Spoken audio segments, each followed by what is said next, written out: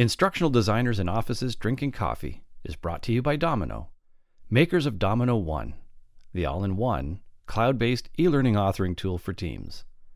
You can learn more at domino.com. That's DOMINKNOW.com. Now, here's this week's episode.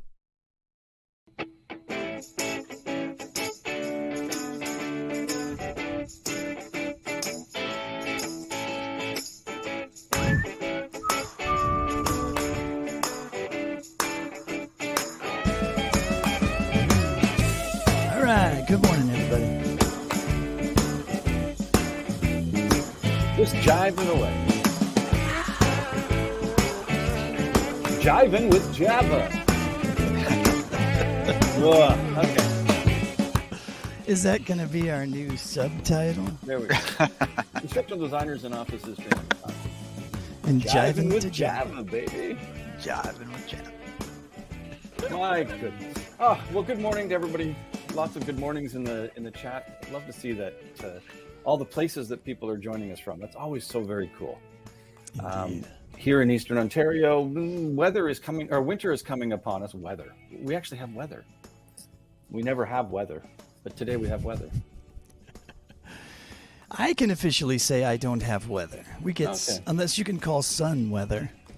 Yeah, that's still weather. Yep. That's good weather. Yeah, I know. Sorry, I hate to rub it Where I'm come from, we call that good weather. Yeah, bragger. Yeah, really. No kidding. Who invited you? No kidding.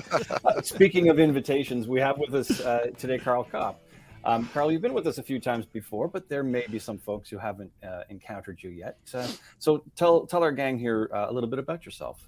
So I always say my day job is as a professor of instructional technology at Bloomsburg University in Bloomsburg, Pennsylvania, soon to become Pennsylvania's Eastern University. We're doing some merging, so that's very interesting. Now, you hear about all the corporate merges. Now we have an academic merge, so that's interesting.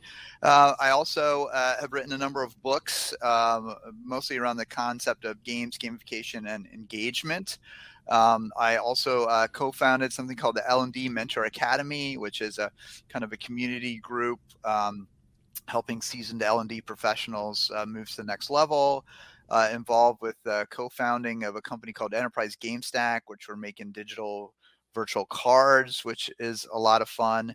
And I do a lot of consulting and speaking, and I was at Learning 2021 yesterday. So that's the great thing about Zoom, right? Learning 2021 yesterday. I'll be doing a presentation there tomorrow, and I'm here today. So all kinds of different places to go and visit and hang out in the what's the non-metaverse called? Like just in the web 1.0 are we in, or 2.0 or we're in 1.5.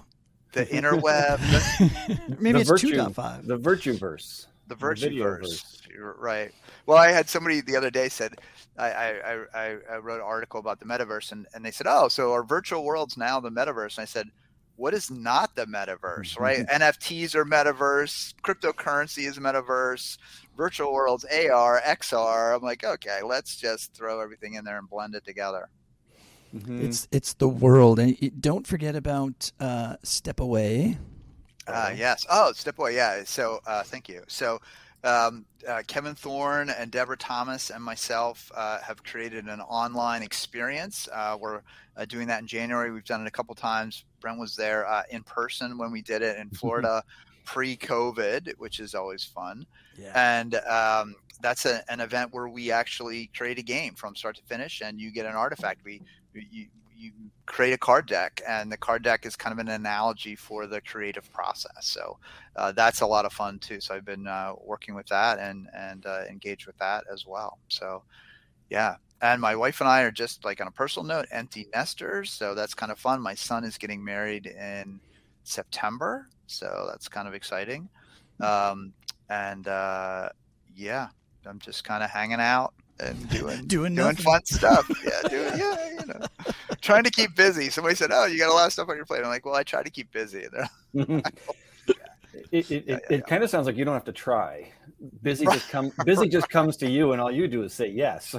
Right, exactly. Well, I am open from 3 to 4 a.m. every morning. So, well, there we go. Well, if anybody's got something to do there, yeah, it's hard to say no. Like you see all these consulting people, and they say you've got to say no to everything. You just have to focus on your purpose. You just have to. I'm like, nah, how boring is that? Like I say yes to some things, and I'm like, why did I say yes to that? And then sometimes like the connections are just unbelievable.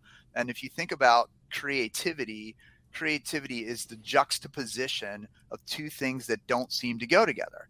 So for example, I'm working on like gamification, and somebody said to me one time and goes, "Hey Carl, we're working on this grant to help childcare workers identify child abuse, and we want to use gamification." And I'm like, I'm a little uncomfortable with that, right? I mean, that's not really. But then they explained to me, no. And so now I'm working on a grant for the National Institute of Health.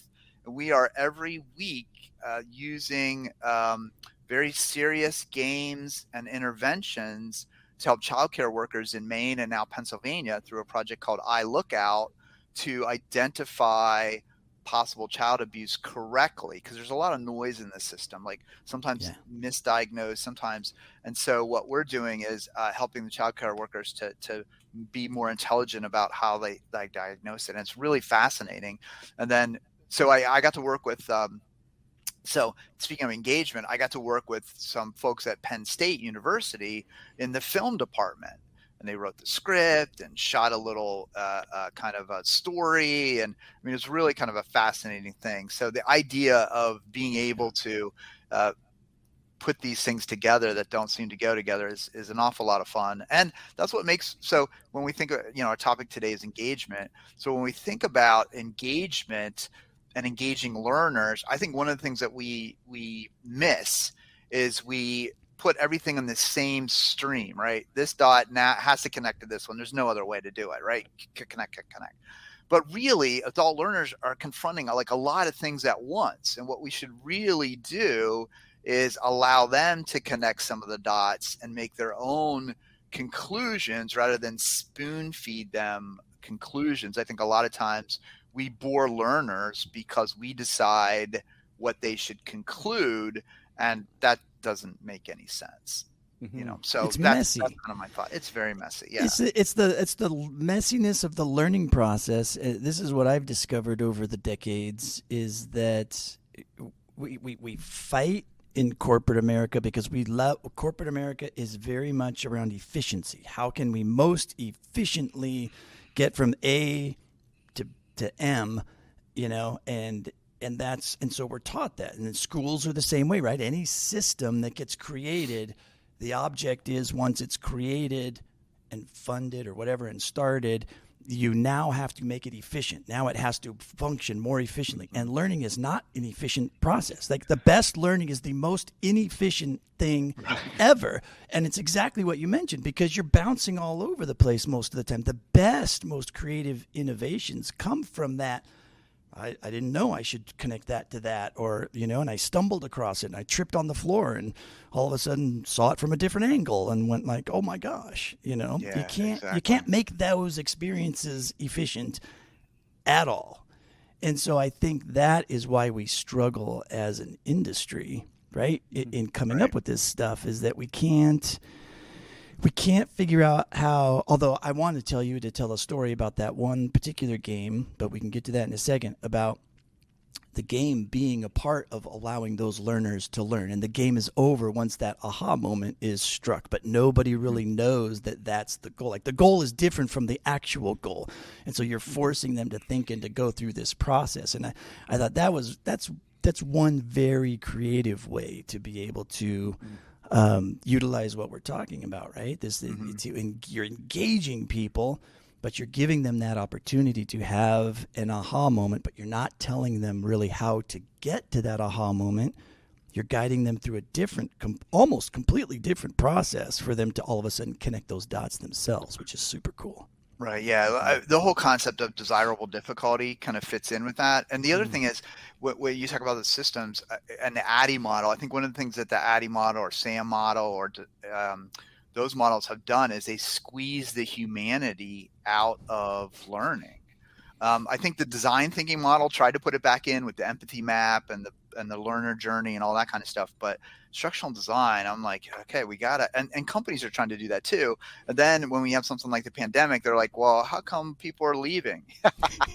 Because you're inhumane, literally inhumane. So it's really kind of a fascinating point that we're inflection point. Yeah, there's a reason why terms like sheep dipping became a thing. When I was at Intel, that was what we called it, right? Whenever one person screwed up, a mandate would come down and say, everybody's got to be trained on this thing. And we're like, oh, another sheep dipping process. Okay, cool. We get to dip all the sheep and, Yeah. Well, I think it's fascinating, like what they're doing in China, the whole lay down concept, laying down, where they're like, you know what, let's just jump off of this corporate treadmill and stop contributing to this nonsense.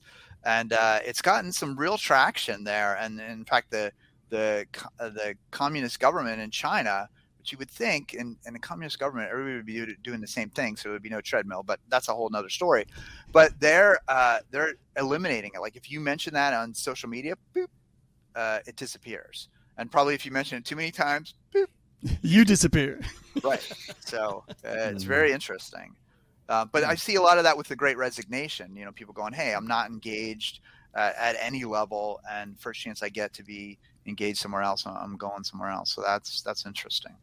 Yeah. Oh, I forgot to mention, I also have a series on YouTube called the Unofficial Unauthorized History of Learning Games, which has been a ton of fun. Well, I was going to say, you already started that. That's not coming out. Yeah. It's there. No, it's there. Yeah. I'm working on the next one for a couple months. But it's a whole series of videos talking about people say, hell, learning games, they're like this brand new thing in the year 2000, serious games, but not true. Like in 1970, there was a book written literally called Serious Games.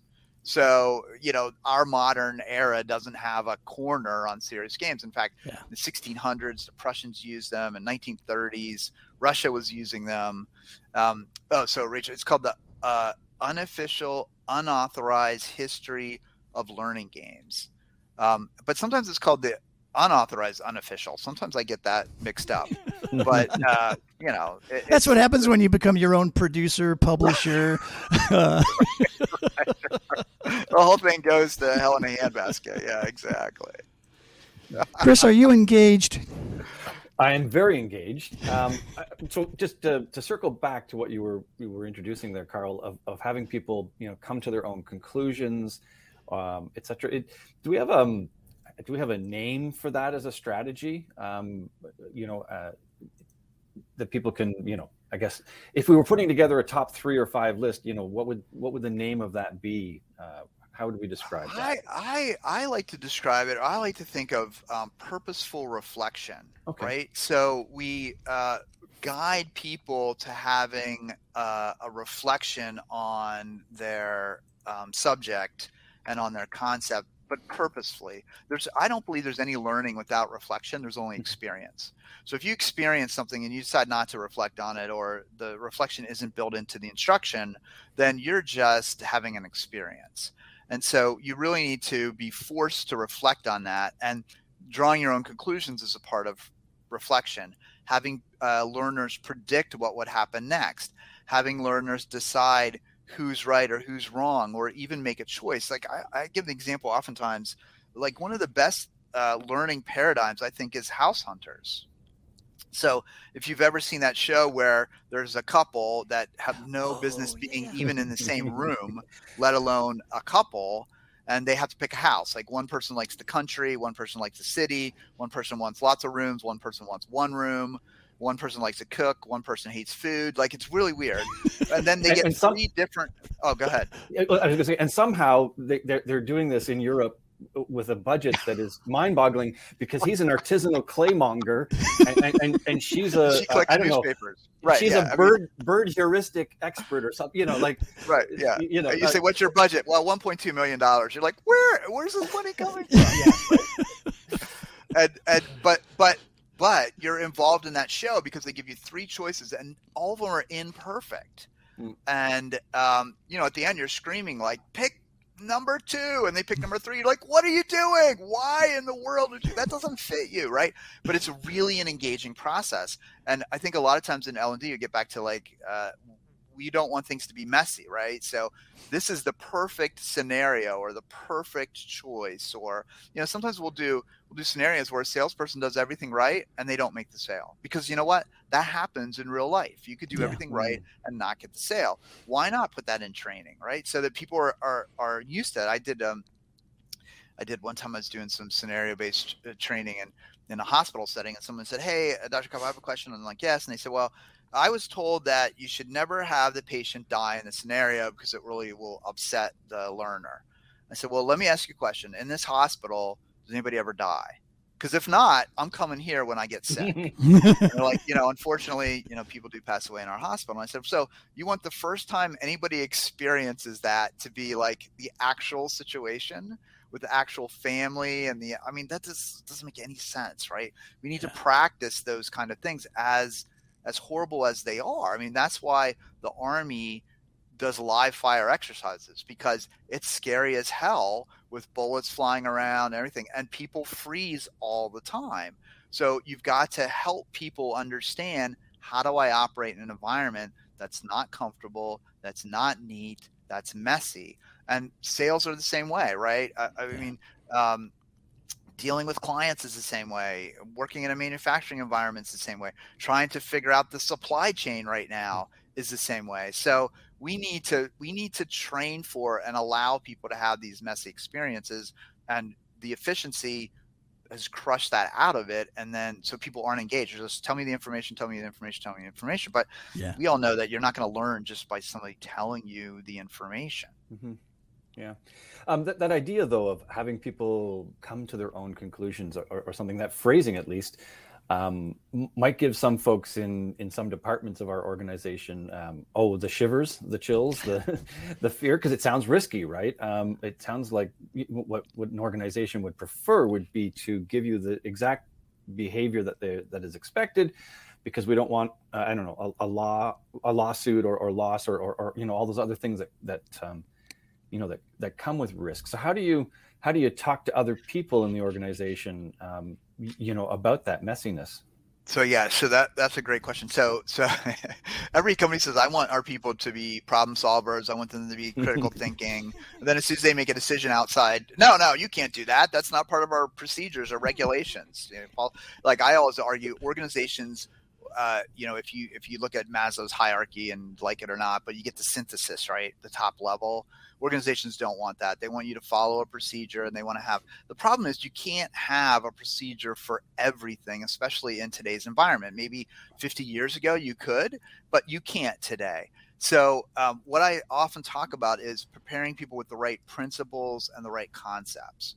So organizations really need to think about teaching people how they want their employees to act toward customers, or act toward each other's, or act toward a problem, but not necessarily step by step, because that doesn't kind of always work out. So if you have people understanding what the core concepts of the company are. Now, it's one thing, apparently Enron had very high core standards in terms of ethics, but it was the most corrupt organization, or one of the most corrupt ever.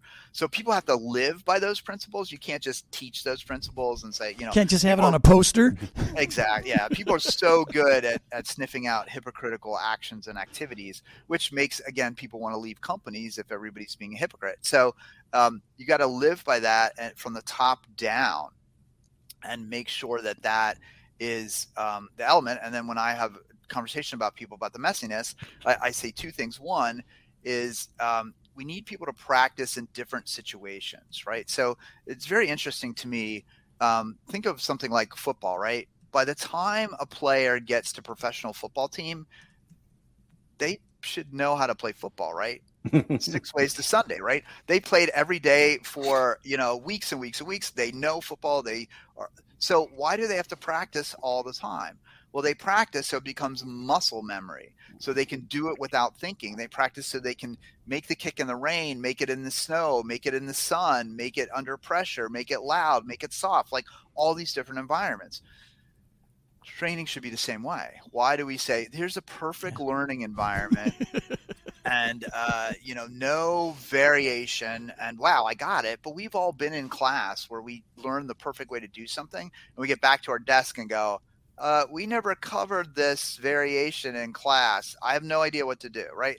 That doesn't make sense. We need to teach people to think about the variations, about the messiness, about the principles. What am I trying to accomplish? And then work toward accomplishing that goal. That's really what's important. I remember reading about a decade ago, probably, give or take, a quote from an NFL coach who said that the rookies coming in starting in that time frame were faster learners overall than previous generations because they've spent their entire teenage years playing Madden's football, so they've already experienced from that perspective a huge variety of plays, etc. So they're already coming in with that level of experience, but only from playing a video game. But they've already got that much more experience coming in, so they learn the new plays that are being handed to them faster because they've got a broader framework just from that experience too. Yeah, it's fascinating. A number of college teams and professional teams use a version of Madden football as their playbook. They don't even have like the 3-ring binder anymore. The other interesting thing about that is you can stop it, you can zoom in, you can zoom out, you can speed it up, you can slow it down. So you can analyze every bit of why your opponent intercepted the football on that pass and correct for it. So that's when we talk about deliberate practice, a lot of people kind of miss that concept. They're like, 10,000 hours and you'll be an expert. That's not even what the author of that concept said. He said, you have to have deliberate practice, which means you've got to do something. You have to have immediate feedback on what you did right or wrong. And then you have to immediately practice that remediation. That's what deliberate practice is all about, not just 10,000 hours of experience. And that feedback and that reaction, that's why it's easier in music, right? Right away if somebody did something wrong in music. It's a little bit harder like in sales because it's a little bit more a variable. But those things need to be discussed and discovered as well. So it's fascinating that the tools that we have to accelerate learning to become more efficient, right? So it's interesting because those tools, right? We're kind of on this like balance, right? Do we want to be efficient? We want to the messiness of that I was thinking of the having learners come to their own conclusion. The other part of that equation then is the feedback, right? I mean, we're not randomly setting people up to come to their own conclusions and go out and do it. No, we have to make sure that those conclusions are helpful, useful, practical, or whatever. And that's where feedback also then, comes into that loop. We're not saying go draw your own conclusions. See you later. You're on your own, and then watching the fallout of that either. Right. What we need to do as designers is put parameters around how to draw a conclusion, right? What you should be looking for, what you should be thinking, what questions you should be asking yourself, what things you should be looking at when you create your own conclusion. So we want to make the learners, we talk about empowerment and we talk about, self-reflection, but people don't naturally do that unless we give them the tools or the framework to do that. So we've got to create that framework so that when you're in this situation, you need to dissect this. So when I do teaching about game design, we play games and then we take them apart, and then we teach you, next time you play a game, take it apart like this. Next time you play a game, take it apart like this. And then that equips you with the tools so that you now can step back and take a look at that experience, and that can be really, really helpful. Mm-hmm. Okay, so this feels like a rigged question here. Harold is asking in the chat, any experience working with deploying games with virtual reality systems? And just in the green room, you were mentioning this, that we did not rig this question, but you were mentioning that you do have an article you've put out on LinkedIn talking about learning models and in learning environments in this thing that we're technically culturally calling the metaverse, based on a certain organization's recent rebranding, etc. Right. So when I was in graduate school in like the 1990s, there was a guy named Jaron Lanier, and he's still around, a tall white guy with huge dreadlocks, and he was all about virtual reality. He had the helmet, which was totally tethered and stuff like that. So fast forward, I don't know, 30 some years ago, and we're almost ready for virtual reality, right? Very exciting. And so I've in, I don't know, 2010, maybe, I don't know when that book was written. Tony O'Driscoll and I were diving into a lot of, 2010. We're diving into Second Life and virtual experiences and virtual reality. And I actually did a NSF grant, National Science Foundation. So we looked at what it takes to be successful inside of that type of environment. And we found that there were a number of things that were not done. So for example, when I first went into a 3D virtual environment, it was English as a second language was the class. So I thought that's kind of cool. So I walk in. So first of all, English is my first and only language. So that was kind of weird. And then second, I'm this avatar, so really cool. I got to kind of configure my avatar, and I walk into a virtual classroom, sit in a virtual chair, and I watch virtual PowerPoint, and I'm like, what a waste, right? If you're going to teach me English, teach me how to book a hotel room, put me in a hotel lobby, have me talk to the clerk, have me in an airport trying to work through security, right? I was at you always think I was coming out of Mexico doing some consulting work there, and it's tired, and you're getting on the plane, and the woman says agua, and I'm like, agua? She's like, do you have agua? I'm like, I have no idea what that means. And she's like, water. I'm like, oh crap, I do know what that means, right? So in the moment you kind of miss it, right? But what if I had practiced going through security in Spanish, and then figured out, oh, okay, now when she said that, I would have gotten it much more quickly, right? So that's kind of an interesting way to think about it. See you, Wendy. So there are a number of things that we need to think about. One is it has to be contextually centered, right? So we need to be in the context of what we're learning. It needs to be somewhat discovery based. As we're in this virtual environment, we need to discover the learning. We know that adult learners learn best when they know they don't know something. So my belief is, as you're creating learning in that environment, you create situations where the adult learner fails. And then the adult learner figures out, oh, this is why I failed. This is what I need to do to make it different. That environment is great for collaboration. Right. Somebody asked me the other day, about games, why do you mention collaboration games for learning and development in an organization? I'm like, because everybody collaborates in an organization. The problem with a lot of the games in the Northern Hemisphere is that they're all competitive games, right? Somebody wins, everybody else loses. But in a company, if you do that, then you have fiefdoms, then you have sub-optimization. You really want everybody to work together. So your paradigm should be cooperation, collaboration, not competition. So why are you playing games where it's competition when people should collaborate, right? So those kind of things need to happen in the virtual world. The other thing is to think about, we've got time and perspective that we can play with in a virtual world that's really hard to do almost in any other place. So why not do that, right? Huge opportunities missed there. Let's shrink down. Let's get large. Let's speed up. What happens when you say this to a customer 6 months later, right? What's their reaction? Let's look at that. So the metaverse allows you to do those things and allows you to be different. But it's just like, the very first movies that were ever made were literally a projector set up in front of a stage and people recorded a play. And it took years and years and years for people to figure out, hey, if we blur the screen and we make it go black, that's a time shift. Okay. We can swoop down with the camera and make it look like you're flying. Oh, okay. So all these new paradigms that we don't even think about, we take for granted as we're watching TV or as we're watching a movie, had to be developed over time. And that language had to be created. And in virtual realities, we haven't yet created that kind of a language. I remember, two things that kind of I thought were funny about virtual worlds. Well, I went to Finland one time for a virtual world conference. And I'm like, well, if virtual worlds are so great, why am I flying to Finland? Shouldn't we be doing this in the virtual world? The second one that was really kind of interesting is we had all these beautiful spaces in these virtual worlds. We had like a virtual Coliseum, we had virtual amphitheaters,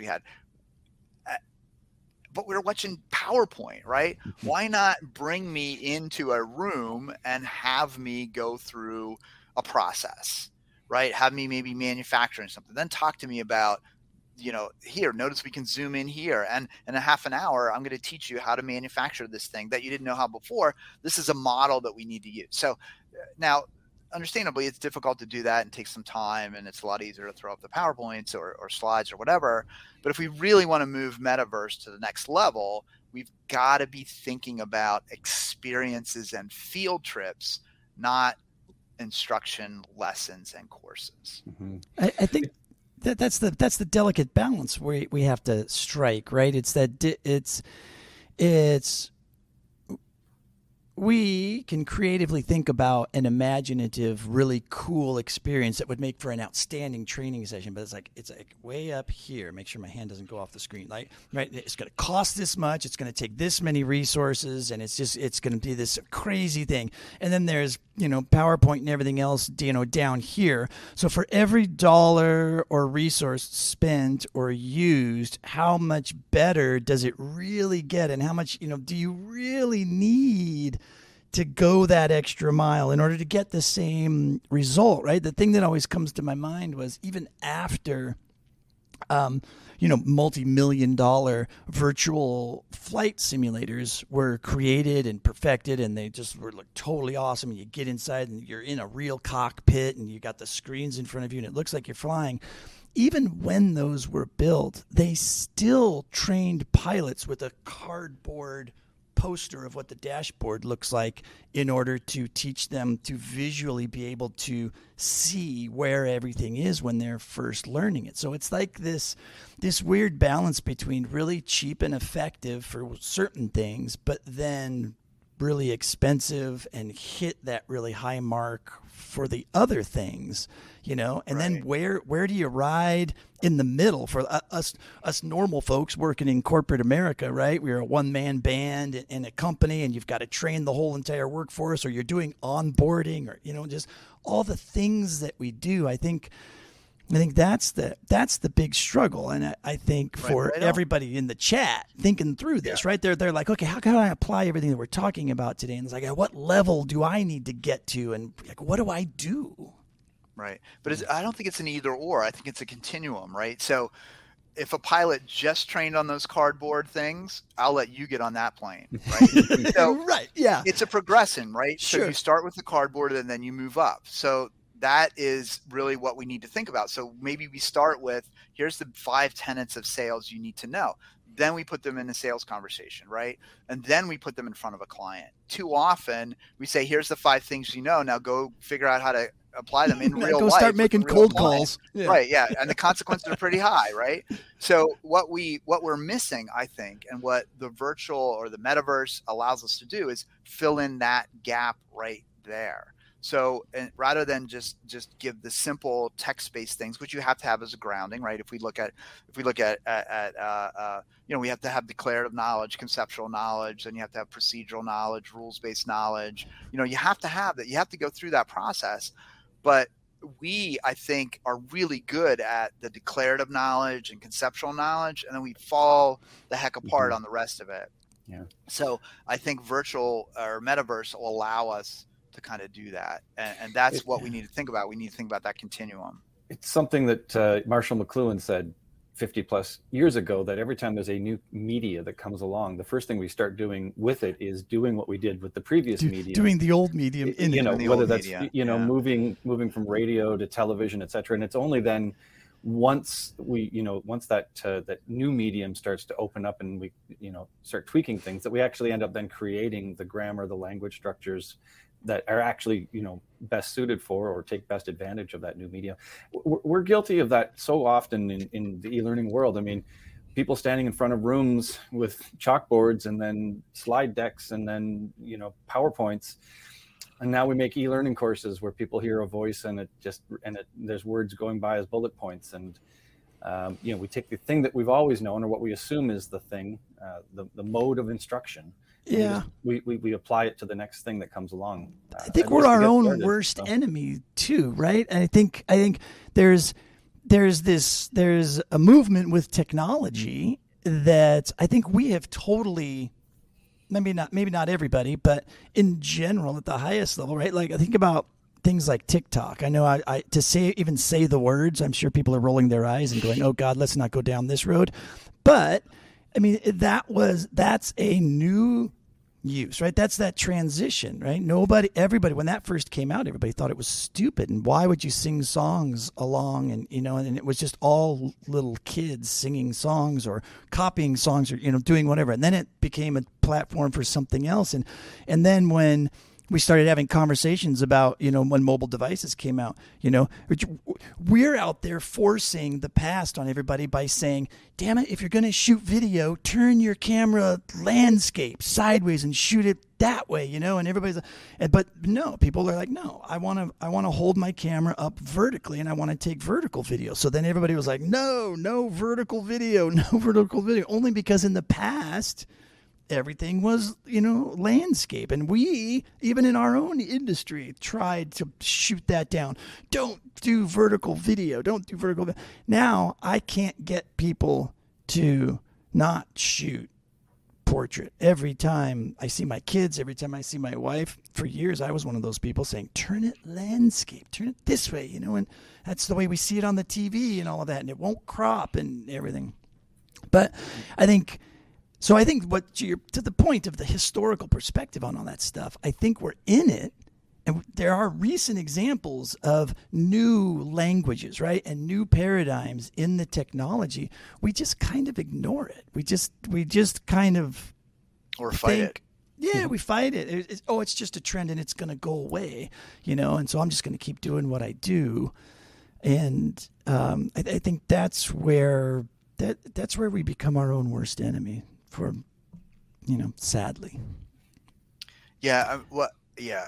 I mean, it's very interesting that if we leverage technology correctly, we'll be able to do great things. But as we leverage that, we still need to think about humans and human tendencies, right? The easier thing to do is hold your phone up like this, right? So people are going to do that, right? So that's a human tendency. So we can't fight that. It's kind of like, when they first put in buildings and grass, smart architects wait until people walk and then they pave the pathways.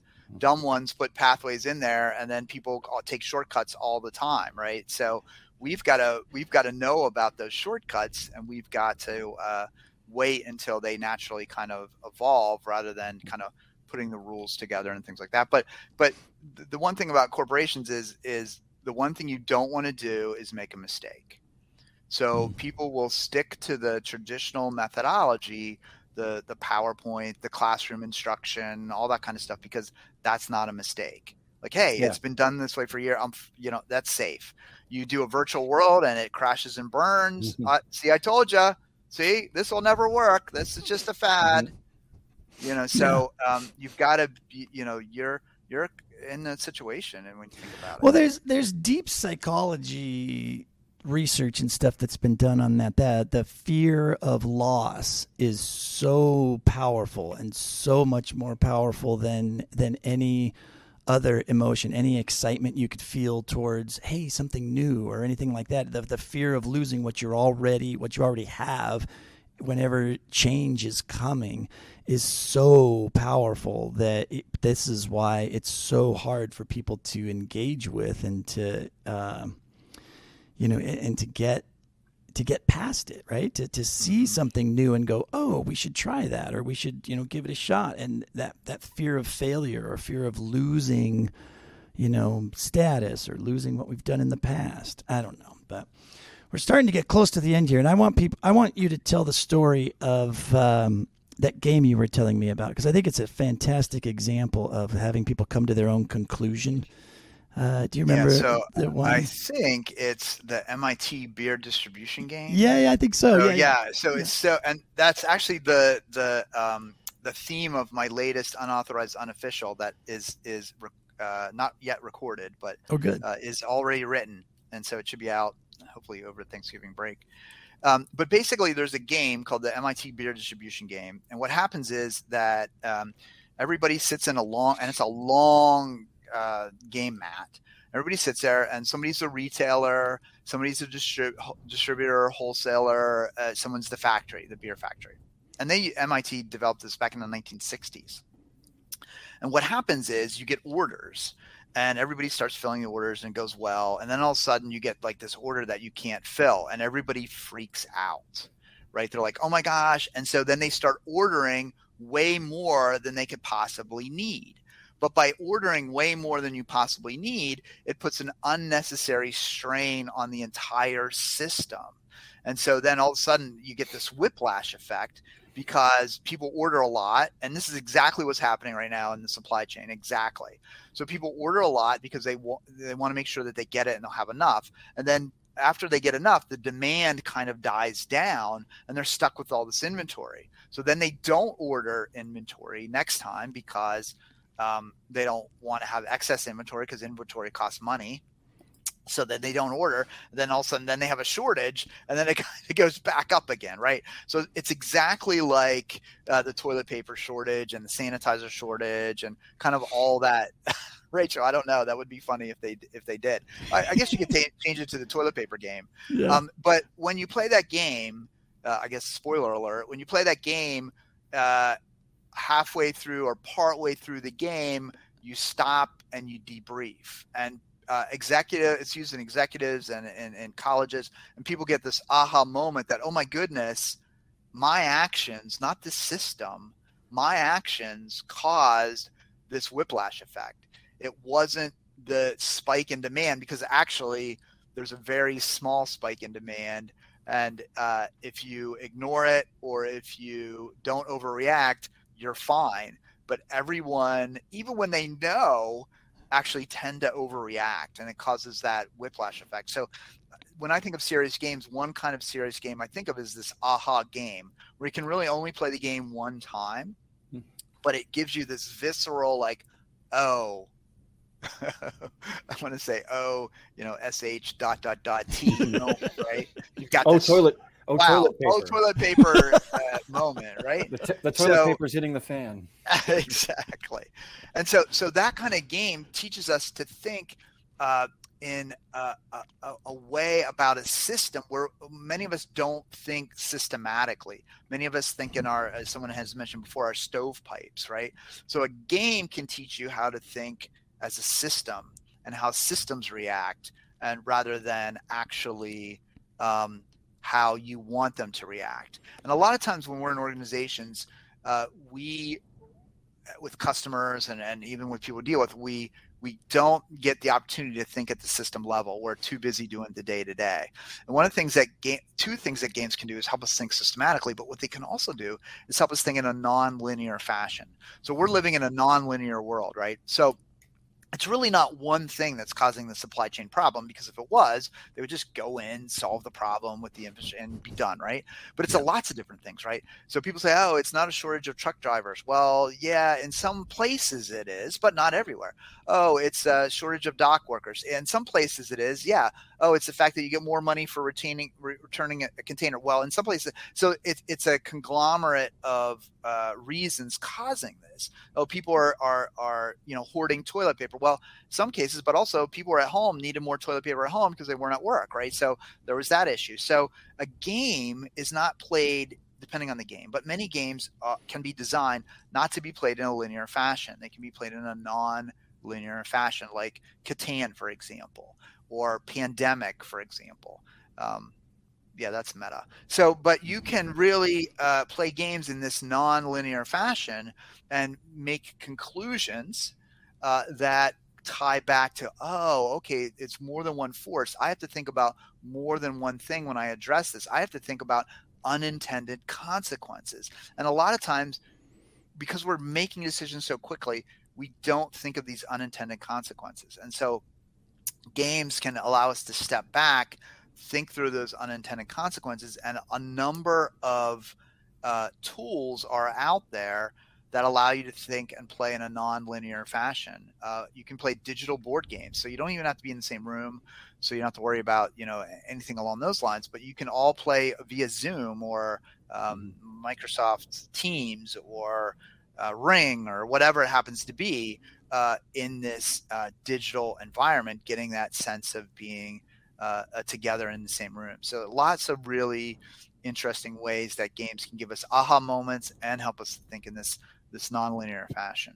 Mm-hmm. That sounds like a good place, and I think Brent's running the music. I think that sounds like a good place anyway for us to bring stuff to a conclusion. I think it was Groucho Marx who said, "I never met a game I didn't want to play, and I never met a verse I didn't want to sing." And I don't know, that's been rattling in my brain for a little bit in this session. You might have seen my eyes glaze over. Some of the contact links and article stuff in the chat if anybody's interested. For sure. Lots of good stuff for everybody to check out there with those links. And don't forget, folks, the recording is here. So if you need to come back for these links later, you can always just come back to the same session and get the info. Just scroll down in the chat. We will also share some of those in our Idiotic LinkedIn group. Brent just tossed the link to that in there. And join us there after the session and follow up some stuff. And we'll post a version of this to the Domino blog as well. Later today or tomorrow. So. Indeed, and Carl mentioned an event going on this week. We've got 2 of the 30 under 30 folks joining us next week to talk about that experience and for everybody to get to know some of the younger folks in the industry. So awesome. Looking forward to Idiotic next week as well. Thanks again, Carl. Yeah, Carl, thanks so much for joining us. These are always awesome sessions. So much. Thanks so for much having me. A lot of to fun. cover. So awesome. Thanks, everybody in the chat. As always, chats and questions were great this week. Love to see that learner engagement or that audience engagement. Have a great time, and we'll see everybody next week. Indeed. Adios, Bye, everybody. Thanks for hanging out. Let's dance a little bit.